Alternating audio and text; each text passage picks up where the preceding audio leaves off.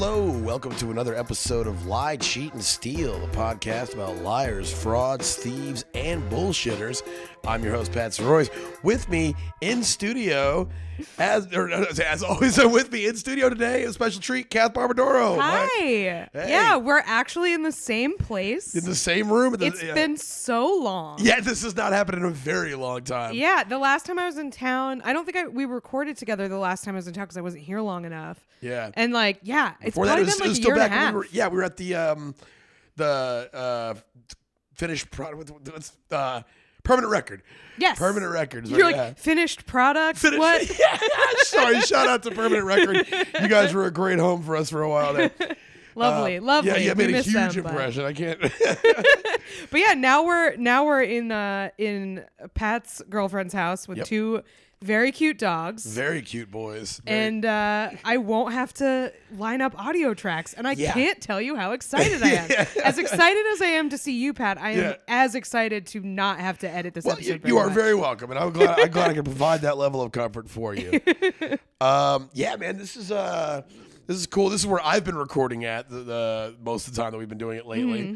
But this is cool. We got the mics that are in our hands now, and that feels cool. I don't know. None of y'all can see this. I don't know who I'm explaining this to. It's you can tell the energy because we're stand up. So it's gonna help that we're holding microphones. Yeah. You guys heard about this? Man, I just got off the road. You guys probably heard my voice. My voice is a little tired.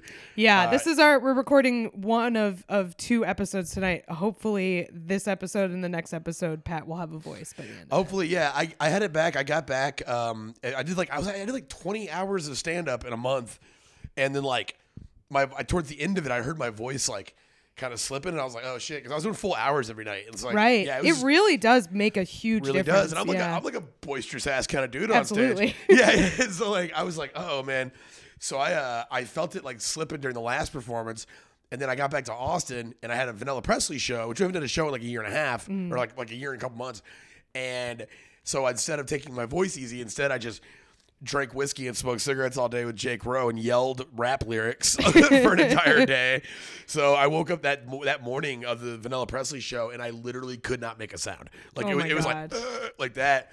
And so I just drank lemon water and honey all day. And then you pulled a goop. Yeah.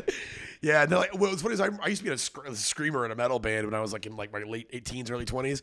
And I remember you can get your voice to where it'll work for one performance, but it's like a deal with the devil because it's your shit's going to be fucked. Yeah, you're not going to have a voice for 2 days. And so here we are. Yeah, here we are. Yeah. And I have a show tonight and 2 shows Friday, so we'll see what happens. Well, I think this is a perfect episode to do with someone who doesn't have a voice. Oh, yes. Considering. Wow. Did not even think that. Yeah, today we are talking about Milli Vanilli. Yeah. This was on famous people without voices. Yeah. This was on the I've mentioned this a few times, the fabled notebook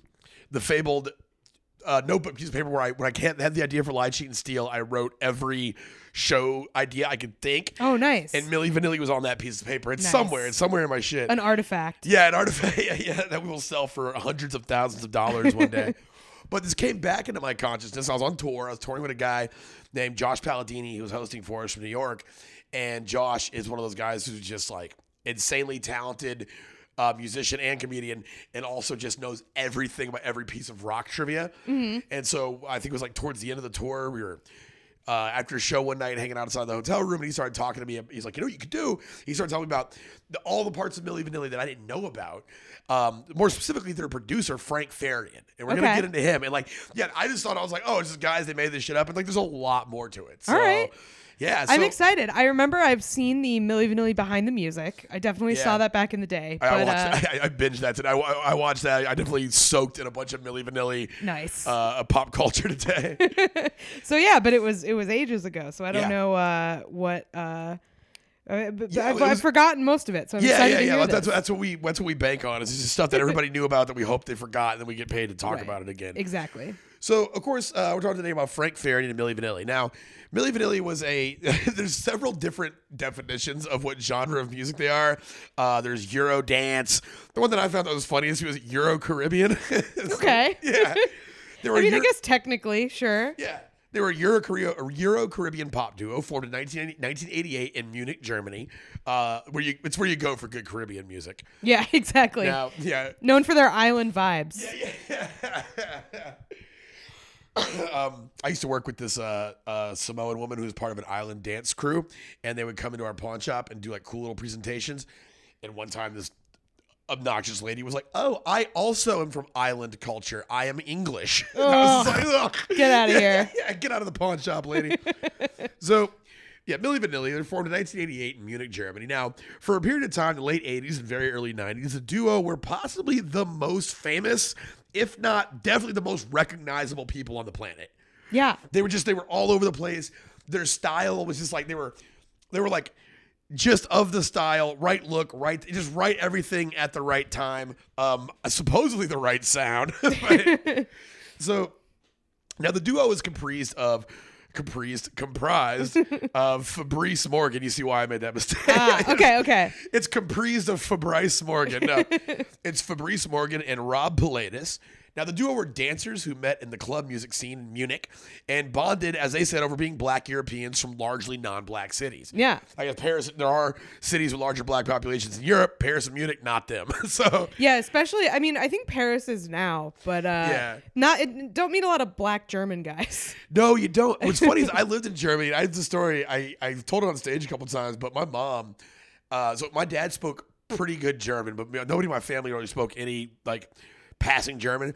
And when we would go on trips, like little day trips out to like downtown Frankfurt or whatever, you know, you get stuck in some places. Like you can get around a little bit, but sometimes you just need somebody who speaks English that can explain to you like the complexities of the train schedule. Sure, yeah. And so my mom, so she would be out there. We'd just see like, you know, whenever she saw a black German person, she was just like, "Oh, thank God. Hey, where's the train station?" They'd be like, "Oh, no sprechen Sie English." And my mom would look at them like, "Okay." I mean, my sister, like, "Mom, just because they're black doesn't mean they know English." She'd be like, "Oh, they know a little. They don't want to tell me." just the worst American traveler. Oh, yeah. Yeah, I let them see my mom try to apply like American like consumer culture to like we got to eat at a German restaurant and the food would be taking a long time, and my mom would be like, "Excuse me, those people got here after us and they got it," and then they would just be like literally like kind of confused, like, "What, you're here to like eat dinner with your family, right?" They'd be like, right. Have fun. Like what do you you could talk to your family while you wait, maybe. My mom was like, "We will have none of that." So so they were two black Europeans from largely non-black cities. So the third, or perhaps the foremost personality of Milli Vanilli that nobody ever actually hears about, is their producer, Frank Farian. Okay. So it was Farian, and now when you say, "Oh, what was his involvement in it?" He's the voice. Oh, he is the actual voice coming out of Milli Vanilli. Yeah, okay. That they have a few session musicians doing like some backup vocals, but sure, he's who you hear. So that's interesting because he did the voices for both of them because there's two guys. Yeah, and we'll get into that because this wasn't the first time he did this with the project. Okay. And he definitely has a wide range. I mean, the dude's a good performer. He's a very talented vocalist. Those songs are real catchy. Yeah, It is funny to think about though because it's like I'm just imagining the like PR package for Milli Vanilli. It's like these two ripped German Caribbean dudes who meet and are both like, "Dude, you can sing, I can sing." Like, what a weird world that would be if this were an actual story. Just like, I met like a hot model guy that looks just like me, and we both sing. And we both just sing and dance. Yeah, and they had like the one move that you see in everything where they run across the stage and just jump and chest bump. Amazing. That was their big move. So good. Yeah. So. Now, Farian actually spotted Fab and Rob. Now, Fabrizio and Robert, everybody calls them Fab and Rob. Fab and Rob. And when you talk to fans, that's what they know them. It's Fab and Rob, Rob and Fab. Okay. So he spotted them dancing in a Munich club and decided they'd make the perfect face for a band. Now, to be clear, Fabian did not need to be part of the band. Did not need the pair to be the band, simply to be the face of it. Mm-hmm. So the story of Milli Vanilli is really the story of Frank Farian. I mean, not just the story, but it's a big part of it, specifically his backstory. So Frank was a talented German record producer and singer and performer who, in addition to having an incredible voice and an almost clairvoyant ear for success, also had a shrewd mind for the business. Now, as early as the 1970s, he understood that the music industry was becoming less about the sound and more about the looks. Sure. And he saw this, and he also had he had no pretense with his own looks and appearance. Like he was like, yeah, I don't need to be in this, especially the kind of music I'm making. Which you gotta admire somebody like that who doesn't need the sort of like fame or the spotlight. And you don't see that. Like I remember, like we sung. In the early days of the podcast, we talked about our producers who like we just wanted to produce podcasts. Yeah, and they were just like, hey, we don't want to actually be on stage or do anything. And like you meet so few people like that in entertainment that when you meet somebody that's like, no, I just want to do the behind the scenes stuff, and they're good at it. Worth their weight in gold. Holy shit! Yeah. You so cannot valuable. value those people enough. If you're like listening to this and you're sort of interested in getting into that, like into like production in comedy or in entertainment, like do it. You will not have a problem. Yeah. Like the only problem will be finding people who are like good enough that you don't like get annoyed that you're doing work for them. It's not like your work is never going to be the problem. Do it. Definitely. Please. We need you.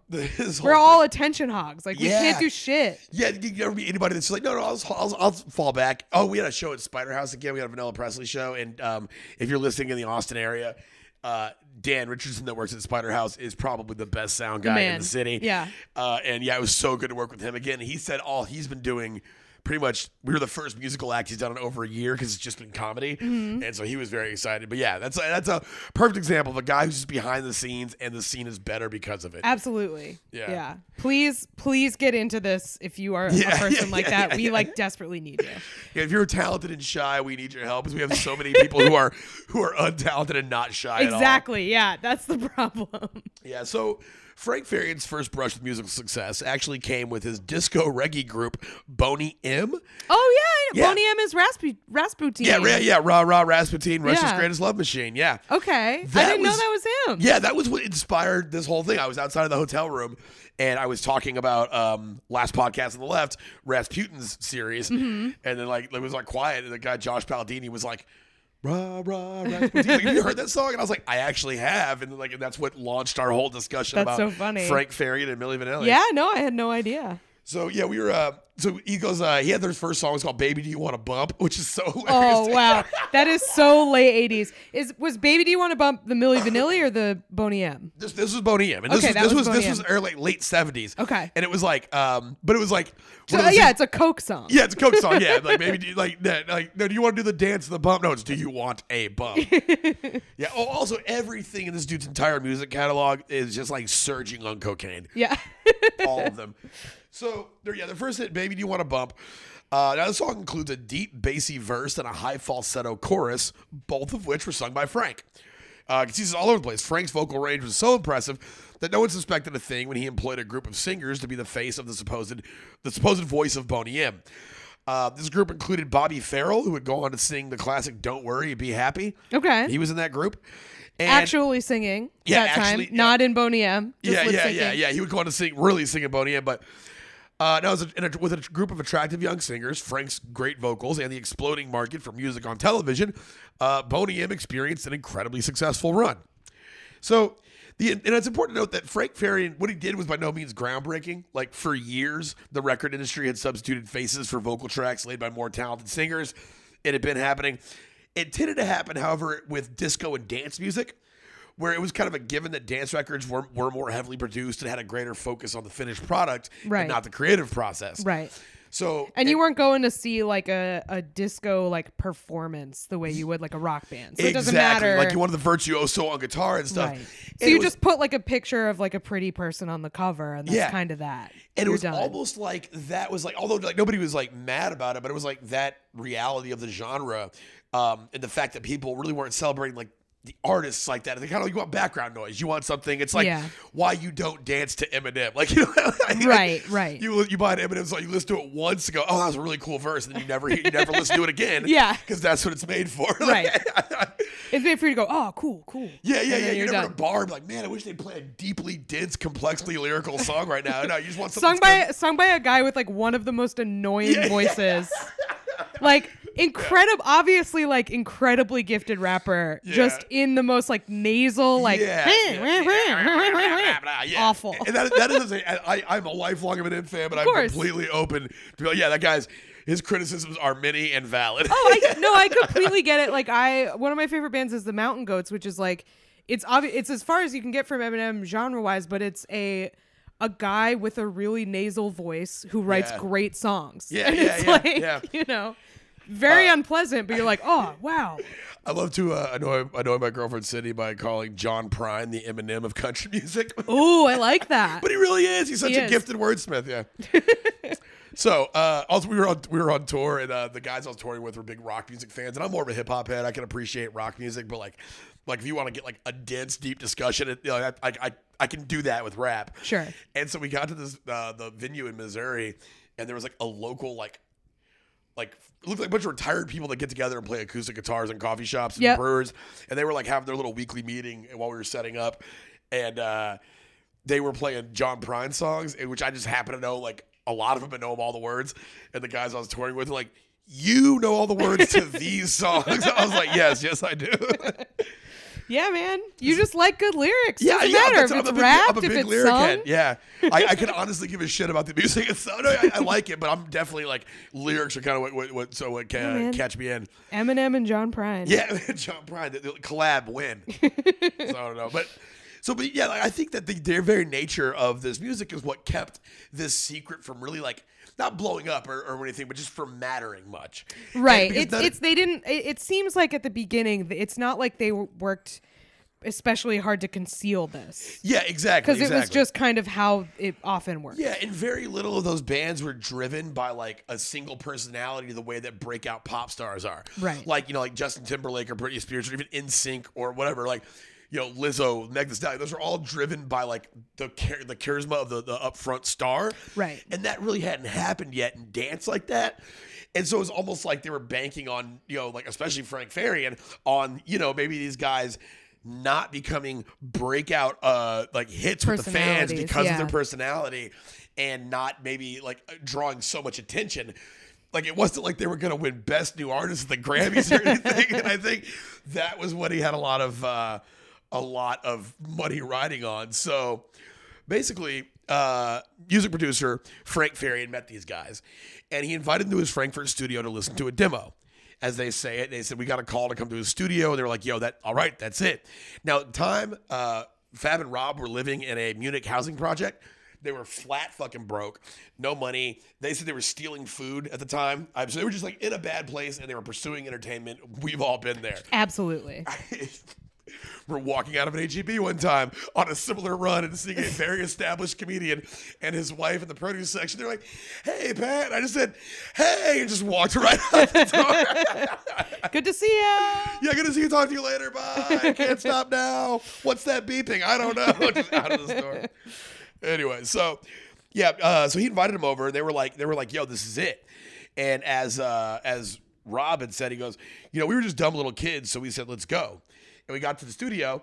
Girl, it's true, it was just a demo. And he asked us our opinion and if we could sing on it. We said, yeah, we could sing. And he said, okay, beautiful, I believe it, but we have shows to do, so don't worry. We'll work on that next week. Already, yeah. And he said, in the meantime, I'm going to make you guys millionaires. Or as he says in his broken English, I'll make you millionaire. That's going to become the thing. These guys also spoke little to no English, and it was very heavily accented. Fab is French and Rob is German, and their English was really bad. And that was actually what tipped off people at first about like, how are they singing this song? Yeah, because they can barely speak English. Right? Like, did someone teach them this song phonetically, or like how did this work? Yeah. So Fabian signed the duo to a contract on January 1st of 1988.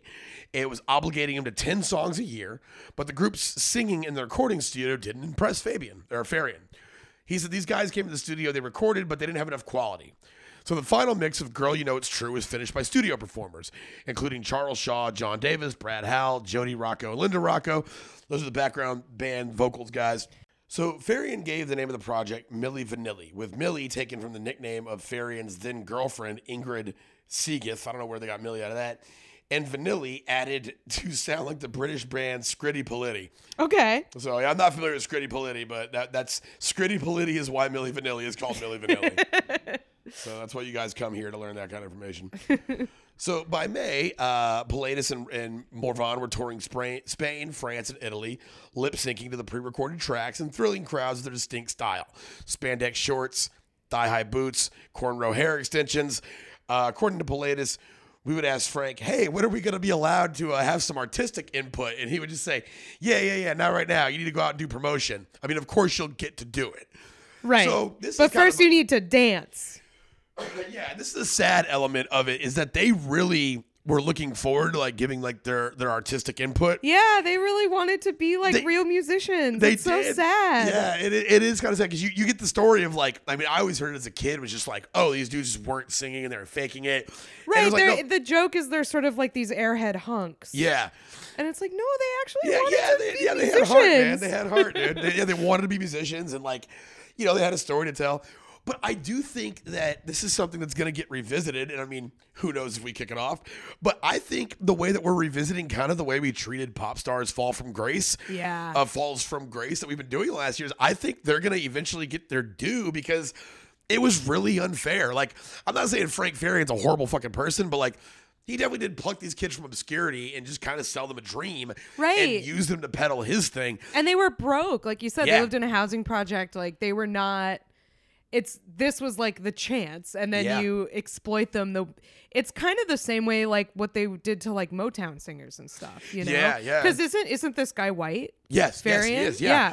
And so it's like taking these two young black kids and being like, dance monkey. Yeah, like, yeah. I'm just gonna implant my image over you and just make you be the vehicle for it. Right. And it's kind of funny. People be like, oh, well, they can't sing. It's like, yeah, well, Frank Farian's ugly, so fucking checkmate. You know.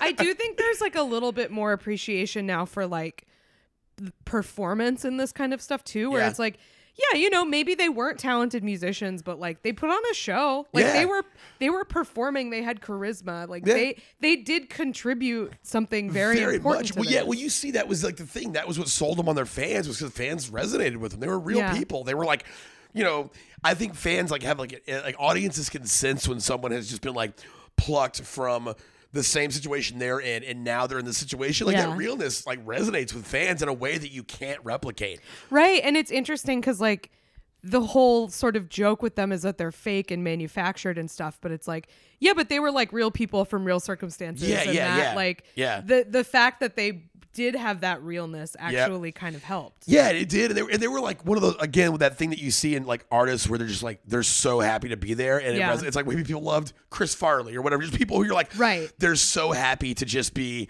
in this situation. And it just bleeds through in everything they do. All their performances, every time they're on the stage, you can tell they're just happy to be there. Mm-hmm. And again, that's something that audiences take to, that you can't replicate. You can't manufacture that. So, as they were touring, they were asked, can they have more input? They were told no, and they said that's how he strung them along, and that's why they kept going along with things. Mm-hmm. Now, after "Girl, You Know It's True," also a funny fact, "Girl, You Know It's True" was stolen. We're talking about lying, cheating, and stealing here. "Girl, You Know It's True" was stolen from a band called the Newmarks, a Baltimore-based band called Newmarks, who had that song, and Frankie Farian stole that. Really? He didn't even write it?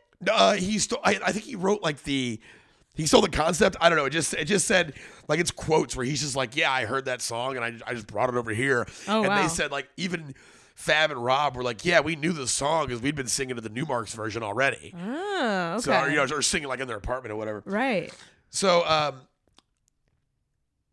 so after "Girl, You Know It's True" took off in Germany in 1988, Farian produced and wrote most of the material on the album All or Nothing, which was released in Europe in November of 1988.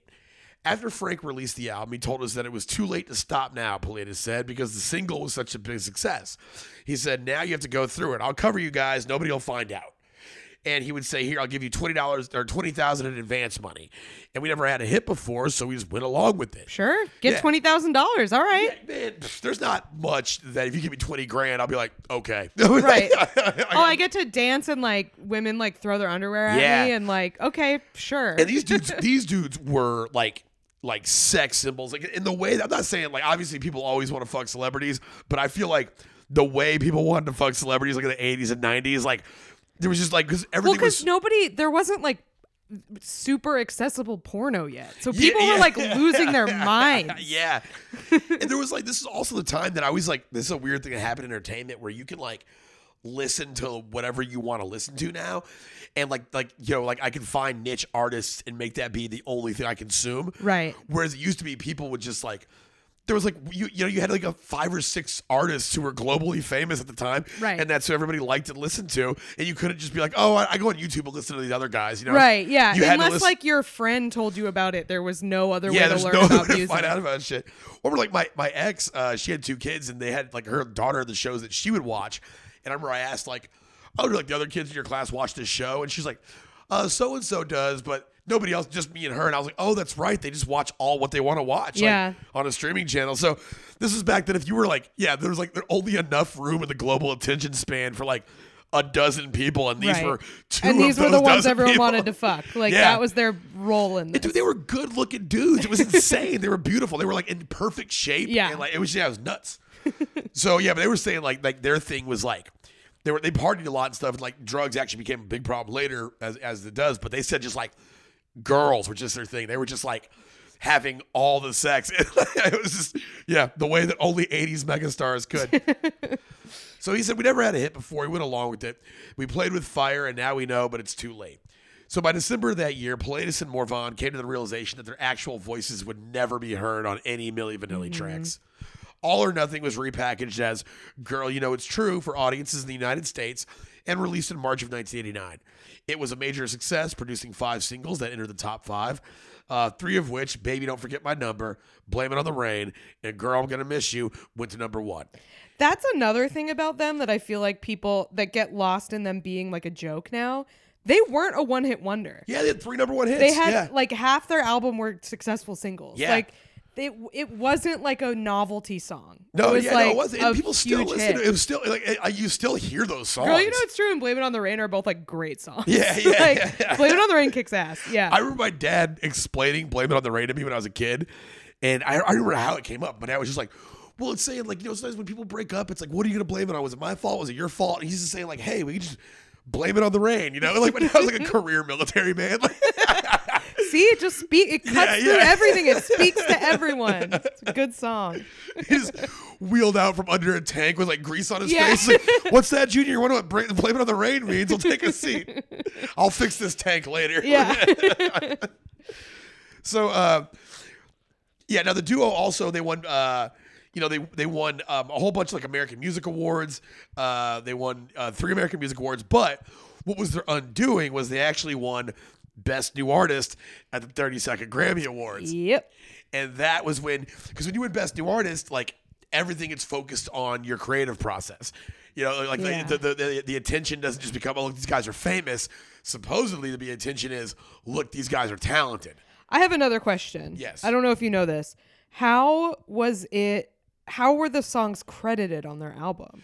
So, on the European versions, it would say vocal performances by Frank Farian, and then or just like musical performances by like Frank Farian and these artists, session musicians. and it would say additional visual performances by Fabrice Morvan and Rob Pilatus. Okay. So they were a visual, they were dancing. It was an additional Visual performance. Yeah, it was part of the project. Yeah. Like that marker though got dropped from U.S. releases. Okay. So it was like if you looked at the liner notes, you could figure this shit out. So yeah, like they aren't credited at all on the liner notes in the American one. Yeah, nobody's Okay. like they're not like nobody's trying to like lie at that point. They're just Right. like they're not telling the Well, truth. that's so interesting because like you would think, although I guess like the Grammys, we could probably do an episode on it themselves because they're such a scam. But like, it's interesting because you would think if they were doing Best New Artist, they would like give it to the people in the liner notes, like that would be because of.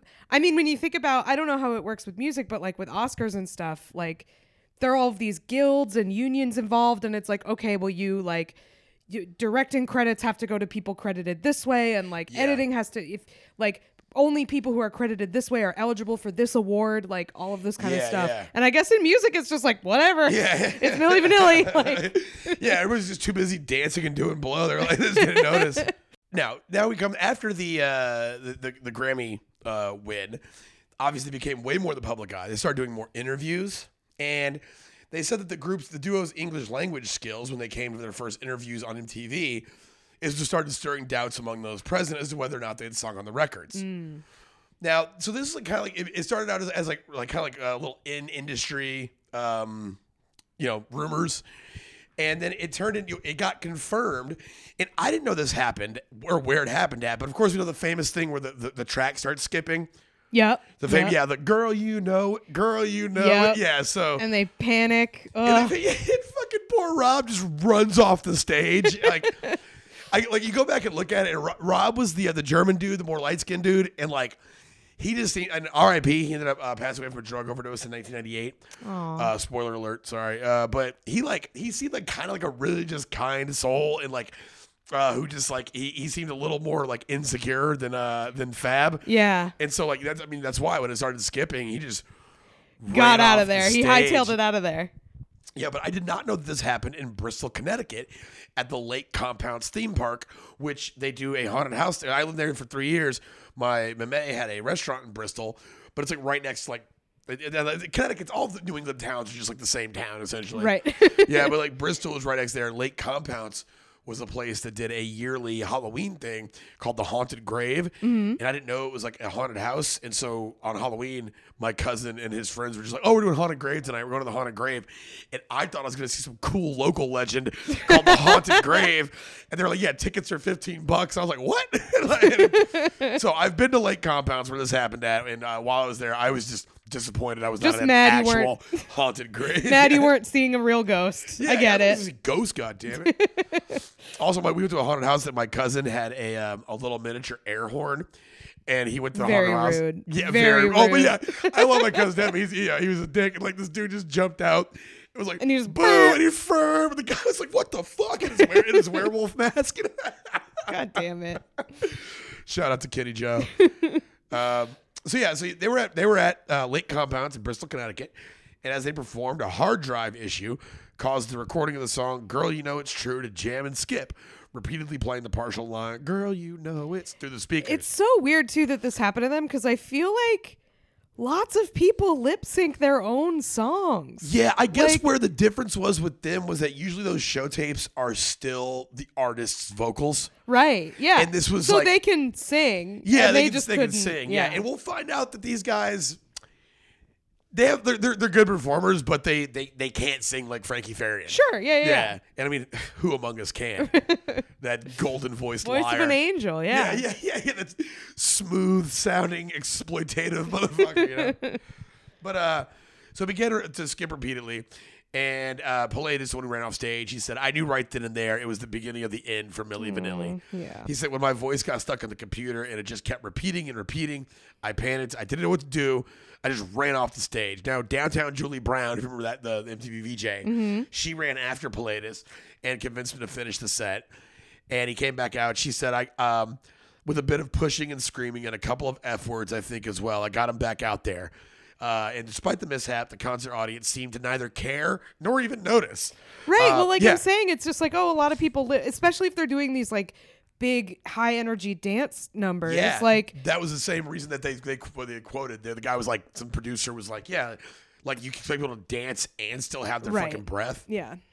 But what's crazy is like, also, nobody noticed or cared. Also, the way it stopped, like it sounded like it was a cut, like it was Right, like, yeah. girl, you know, girl, and like if it just dropped back in, he could just wrote it out.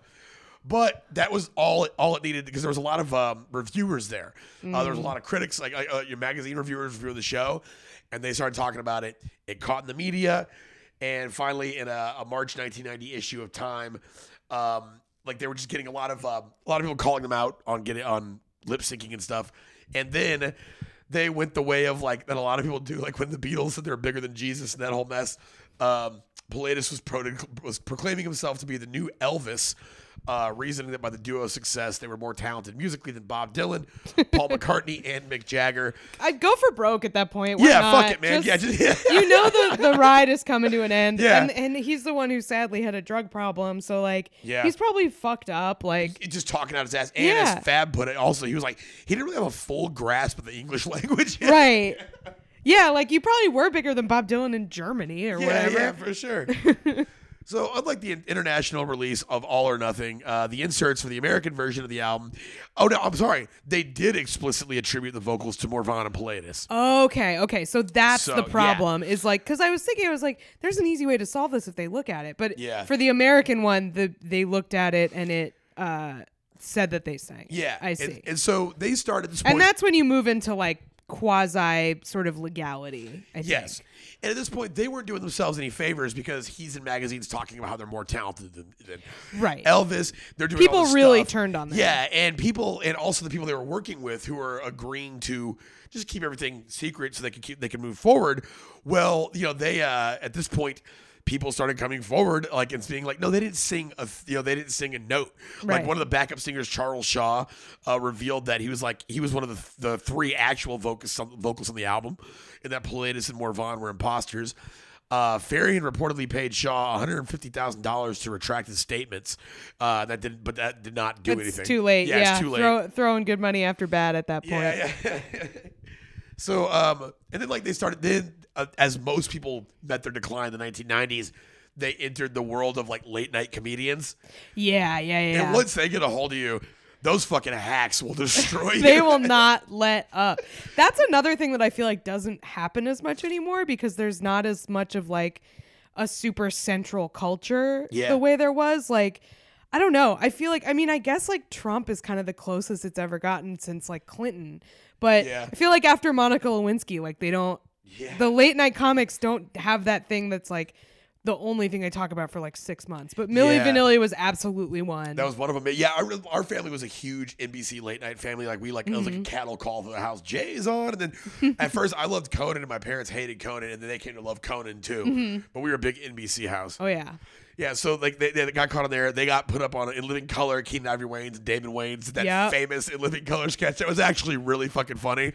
That's so interesting because like I did you read a while ago there was an article that came out about Vanilla Ice that was kind of like in a similar vein, sort of trying to like contextualize Vanilla Ice and be like, this guy like probably shouldn't have been as hated as he was. Oh, word. And one of the things they talk about is Jim Carrey doing Vanilla Ice on In Living Color, and it ruined him. Like it was over. Once it gets in that, like you can make fun of like Richard Jewell, for example, the fucking Olympic guy. Like I remember I watched every Richard Jewell joke probably as it happened because I watched Jay Leno every night. Like and it was like that was a thing. Yeah, they would grind you. Like they said when Keenen Ivory Wayans and David Wayans did the sketch, Fab was at a bar somewhere or a club or something, and the show was on, but the volume wasn't, and he just saw dudes that looked like him, and he was like, "Hey, what is this, guys? Hey, go ahead and turn on this TV. Let me see these guys who look like us." That's so sad. And it was them selling hair extensions and shit. Like, so that didn't do very well. And then David Letterman did he had his top 10 list was top 10 jobs they could do other than music. And I just watched it earlier. I forget one of them, but one of them actually got me. So I guess I should know. But I was like, damn, that was actually really funny. But yeah, that's the other thing. If you were on David Letterman's top 10 shit, like, you were. It's over for you. Yeah, it was like a machine. It would just grind you down. Yeah. And so because of growing questions as to who sang in the group as well, and Morvan and Pilatus' demand of Farian at this point they'd be allowed to sing on the next album, and that's what started to bug Farian because yes, this guy was exploiting them. He was stifling them creatively. But imagine you get the next Milli Vanilli album and it's two guys who can't sing. Yeah. It's like you're just like, what? It's like one of those things like you can sit there and be like, man, we're trying to be inclusive and just give everybody a shot, but it's like when you're not a singer, you can't. It's like that's like one of the very few things you can be like, oh well, it's like if you have a bad voice, there's not a lot of ways around that. Yeah, and there's a gradient. I can carry a tune or whatever, but nobody's gonna pay to hear me sing. Yeah, I'm not a pop singer. Yeah, exactly. Right. I can. Yeah, I'm sure Rob and Fab were fun at karaoke, but that doesn't mean you should. Doesn't mean you get to cut an album. And also you have Farian who is from a lot of but a lot of what I've heard people say about him mainly they're German, but they always go he was a genius. And it sounds like he was a pop genius. He knew exactly kind of what the public wanted to hear. So you can imagine trying to tell him hey, take all of your musical sensibilities developed over your career and put it in the back seat and just come on, let us sing on the album, and him just being like, no, I'm not going to do that, man. Right. It's I can see where the guy's coming from, but yeah. So he said, that so because they started pressuring him, finally, he did he did an article with the Los Angeles Times. This is Farian, and it was called "It's True, Milli Vanilli didn't sing." Read the headline. And so finally Paulides said, hey, the last 2 years of our lives have been a total nightmare. We've had to lie to everybody. We are true singers, but that maniac Frank Farian would never allow us to express ourselves. That maniac who said my voice wasn't good. Right. Yeah, it's so interesting. Like the main reason this fell apart is just because of discord within the group. Like, yeah, if he had picked fronts that were willing to do this, they probably could have gotten away with it. Yeah, or just let him know up front, hey, look, guys, you're not going to be singing. You're not going to be singing. dancing. Yeah, exactly. It always reminds. I want to hear this one day, but you remember the movie Hustle and Flow? Mm-hmm. I was reading that's when I used to read The Source in XXL every month, and they interviewed Terrence Howard, and he said that he wrote a rap that he wanted to spit as DJ in the thing, and they said no. Yeah, and he said the producer said no because it had too much of an East Coast vibe, and he was a Southern rapper, which means that it definitely was just sounded like, "Yo, bro, I'm out here doing my thing. What's my thing?" It had to be horribly offbeat. It definitely just wasn't good, and they had to come up with a reason why they couldn't. Oh no, it's too lyrical actually. Right? Yeah, no. You just got too many bars, Terrence. Right. So, so he said, the next week. So after Farian dropped that article, at that point, the National Academy of Recording Arts and Sciences revoked Milli Vanilli's 1990 Grammy for Best New Artist. Paulides and Morvan gave a press conference for more than 100 journalists in Los Angeles, where they stated their willingness to return their Grammy Award. The duo said they had made a deal with the devil, and they sang and rapped for the room in order to prove that although they hadn't sung on their records, they could in fact sing. That had to be a cringe fest. So awkward. As a guy who has rapped for people who don't want to hear anyone rap, that's gotta be, especially rapping from your back foot as it is, to be like, no, I'm actually good at it. Shut up, listen. All right. That is not the energy with which to go into a rap. Throw me a word, couch, slouch, revouch, Yeah, that is a bad energy to bring to a freestyle. Just at that point, just I leave, am man. good at it, I swear. Oh god, I just fell off, dog. I was thinking about something else. This beat sucks. Turn to a different beat. So, after these details emerged, lawsuits were filed under various U.S. consumer fraud protection laws. Also, the American public really acted like some hoes in this whole thing. I'll have to put them on blast. They acted like they had never been lied to by the recording industry before. They were like, "Oh, what?" It was a bit of an overreaction. They had where radio stations were like, "We're running over Milli Vanilli records with a fucking steamroller today. Come on out." And it was a real thing. They had their records steamrolled in the streets. It's so weird when you think back on how people really acted like it was a huge, it was awful scandal. And it's kind of, but like you said, this was just kind of how it was done in dance music. It's really not that big of a deal. Yeah, and the entertainment industry in general has been lying to us for years. That's the whole point. It's a trick. That's the entire thing. Yeah, I mean, it's hard not to consider the sort of racial element of it. Of course. And I mean, because even if you think about the bias toward disco and dance music in general, before they were running over Milli Vanilli records, they were burning disco records, and it's because it was black music and gay music. I did not even think about that component to it. Just talk about what you don't think about. When I was a kid, I grew up listening to I noticed a lot of white kids grew up listening to rock and then discover hip hop. Yeah. This was where I grew up around and what was popular. I grew up listening to rap. I had to discover rock music. Yeah. And I definitely went hard into it when I first got it. I was just I remember being I didn't like anything radio rap wise. And I was just oh, it's all just commercial bullshit. I had this little shitty kid attitude. And I remember I found out that that rock DJs in the 70s had set disco records on fire, and I just thought that was cool as hell. I was like, oh, that's so dope. Yeah, they're oh, this fucking overproduced bullshit. I thought that was that it was just musical purists marched on a stadium and stuck up for rock and roll, baby. Rock and roll. And then I learned details about it as I got older. It was oh no, and it turned into a little mini race riot. They were and race riot isn't even the word. They literally just kind of started kicking the shit out of anybody that wasn't a straight white guy at the stadium that day. Right. And yeah, it's very complicated. And it is funny because it's like, I absolutely thought that when I was a kid. Yeah, that's And that's then, how like, it's sold to you. Right. And like I was really into punk, and like punk was really popular when that was going on. But it's like they were burning the records that then got sampled on all the rap you like. What they were burning. And it is, it's a, I don't know. I mean, you just think about how pissed off people got at Milli Vanilli. Again, like coded black, kind of coded a little gay or like a little fruity. European men in the 90s was like basically a euphemism. Like it was basically a slur. So European was a slur at the time. It kind of was like for men. Becky, you can't just call a guy European. No, it's so true though. Yeah. So I was like 2 years old when this is happening, so I don't know this for a fact, but it seems like it kind of has similar overtones. Yeah, like, well, I've lived in Europe at this time. We lived from 88 to 91, and I remember and then we moved back in 95 to 98, and but I remember that was the main thing. Like we'd always get into fights with the German boys and shit, and the little German kids, and the whole thing was because they listened to they listen to music like this, or they wore Speedos instead of trunks, and we were just like, oh, they're all so gay.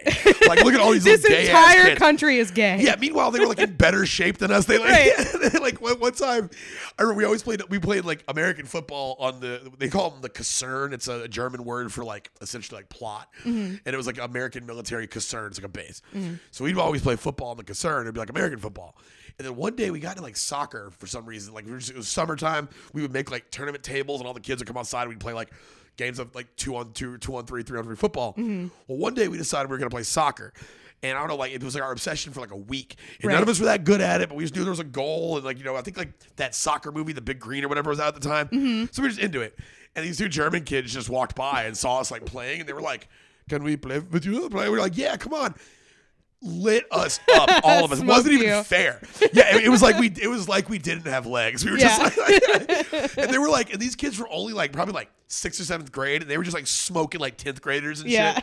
Yeah, they're way more. And so we just so our thing was they're all just they're all gay. They're all gay, but they were in I said, much better shape than us, far more talented athletes. Right. So funny. Yeah, just happened to be more stylish than us, and we hated it. So, everyone did back then. All Americans did. It was yeah. Did not like it. But it was at the time though. It was America was the exporter of cool. So it was kind of you felt you had this global yay or nay on what was cool. And it is funny to watch us relinquishing that now. Yeah. Because we're not putting. I mean, obviously America still puts out the bulk of the music everybody listens to, but biggest band in the world right now is probably BTS. Yeah. And that's not us. You know what I'm saying? Absolutely. Yeah. The cinema that's on the rise. Also South Korea. South Korea, I feel, is replacing us as the cultural output right now. And it just is what it is. But it's just funny to watch that. Right. We're losing our relevance. Yeah. And it was almost like the 80s and 90s were our death rattle. Right. Milli Vanilli came for us. Yeah. They came for the Milli, and I said nothing. They came for the Vanilli. I still said nothing. So at this point, they decided that they thought they were going to get besieged by tons of multi-million-dollar record contracts and offers, because they were just obviously we're a hot ticket. Right. And it just didn't turns out their rapping press conference did not do what they hoped. Yeah. When Machine Gun Kelly danced on the table, if you need when Machine Gun Kelly danced on the table during his pitch to A&R Records, or I don't know this story. Oh, he when he put out his pop punk album a couple years ago, he met with all the executives and they were filming it, and he jumped up to perform the song, and he ended up dancing around on the table, and it was just the most disinterested people just watching this kid just dancing and not even paying attention to him. So eventually they struck it on their own. They did release an album in early 1991 called The Moment of Truth that spawned 3 singles. Now this was Milli Vanilli that did this. Yeah. And they engaged Milli Vanilli minus Rob and Fab. And they actually enlisted lookalikes named Ray Horton and what's the other guy's name? Oh, Brad Howell and John Davis. They were lookalikes. Wow. Who just danced. Yeah. They kept going with the same principle. So that's again they were mad at Rob and Fab. They weren't mad at the people who actually did this. Yeah. They let them keep doing it. Yeah. They kept on going. Then they got fake ones. It was the fake Razor Ramon and Diesel. Yeah. Yeah. The fake Scott Hall and Kevin Nash, whatever. So now Rob and Fab themselves, they tried to embark on a solo career. They moved to Los Angeles. They signed with the Joss Entertainment Group. They recorded the album Rob and Fab, that was financed by Taj Records and released by Joss Entertainment in 93. Almost all of the songs were written by Kenny Taylor and Fab Morvan, while Morvan and Paulides provided the lead vocals. Due to financial constraints, Joss Entertainment Group was only able to release the album in the United States, not in Europe, where they probably would have sold more. Yeah. And it just didn't do very well. It only sold 2,000 copies. Oof. Yeah. Rough. They got one deal. They did a Carefree Gum commercial. Remember Carefree Gum from the 90s? They did one. It was like, how long will the flavor last in Carefree Gum? Probably as long as, or for as long as Milli Vanilli won't record their own vocals. Aww. And they were in that, yeah, and it was like them, and they were singing, I think it was like Pavarotti was playing, and they were just like lip syncing to Pavarotti. Yeah, they tried. See, we're in on it. It's fine. Yeah, sad. Did not work. Now, also, they did have a comeback, or attempted comeback in 1997 to restore their careers. Farian agreed to produce a new Milli Vanilli album. Okay. So, now, they were going to reunite. Yeah. Farian didn't abandon them personally. It seems like he maintained a personal relationship with them because he agreed to do that, and it led to the 1998 Milli Vanilli comeback album, Back and in Attack. Some of the original studio singers even backed the duo in their attempt to recover some of their fame that had been lost so quickly.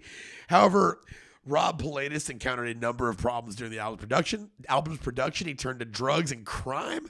He committed a series of assaults and robberies. Aww. You know, just fucking sad just getting robbed. And you're like, is that the guy from Milli Vanilli? Am I getting robbed by the guy from Milli Vanilli? No, you are not getting robbed by the guy from Milli Vanilli. I know you.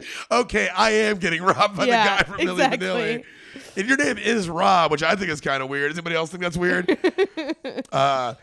So, are you guys from Milli Vanilli? He's like, girl, you know it. And he runs off. So, he actually did 6 months in a drug rehab center.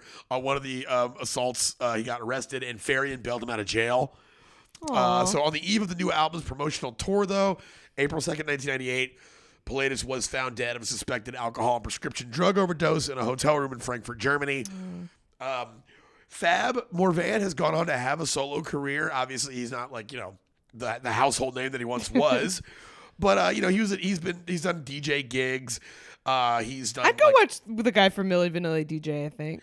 I could do that. I saw a live performance of him. I was just kind of before an episode. I'll just kind of soak myself. Sure. And videos and stuff. And I watched a couple of his. And he knows how to work a crowd.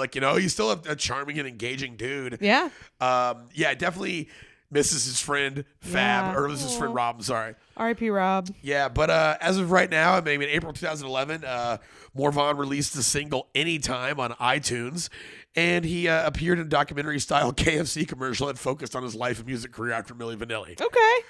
So, that's kind of... Get that money, Rob. Yeah, do your thing. That's kind of where it falls off. They still have, worldwide fans. People still love their music.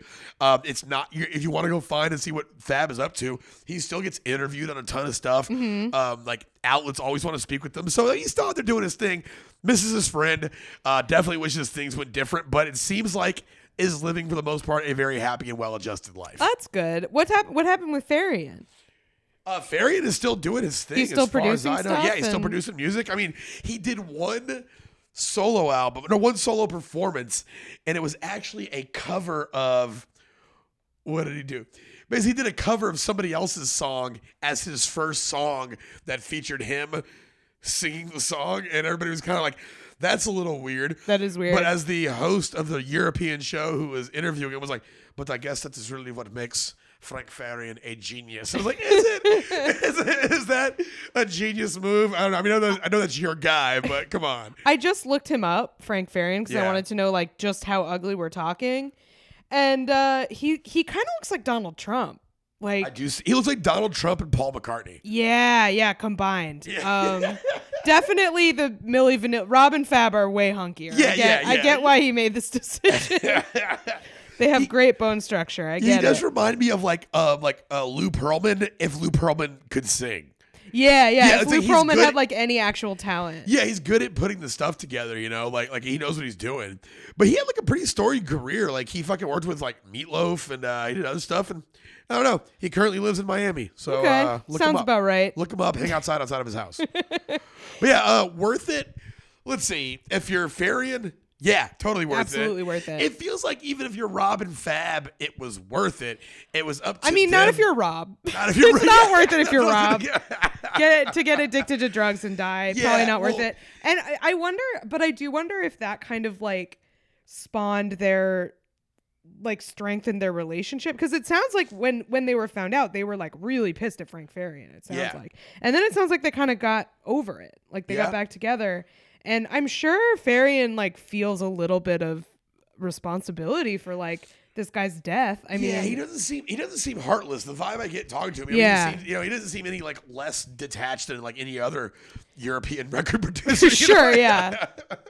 Somebody pointed out the other day, I can't remember what I was watching, but they pointed out that like record producers in movies are like Satan. Like Yeah, when you yeah, watch a yeah. movie and like a guy is signing a contract with a record producer, it's Yeah. like the most villainous person. Yeah. It's just a cigar smoke encasing his head. It's just like, Yeah. sign right there. Exactly. It's Yeah. like literally the devil.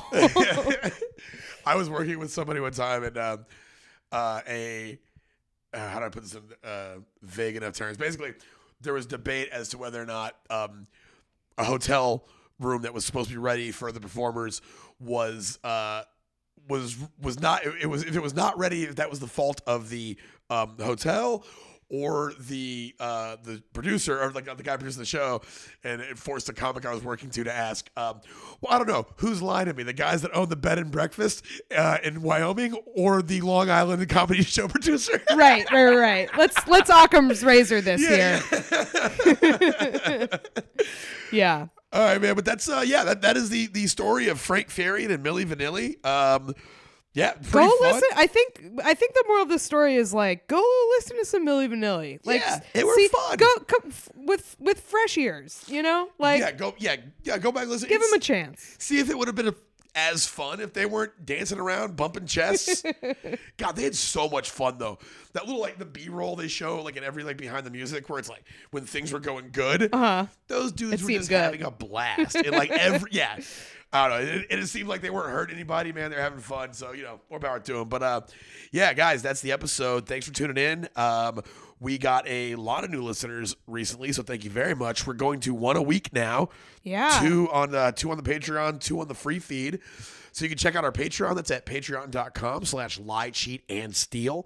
We're on there for, 2 episodes. We're going to have 2 right here on wherever it is you listen to podcasts. So you can find me. I'm online on Twitter at PZTX, and the podcast is at LCS Podcast. And things are opening back up. I'm actually touring again. I just got back off tour, but I'll be going back in another month or 2.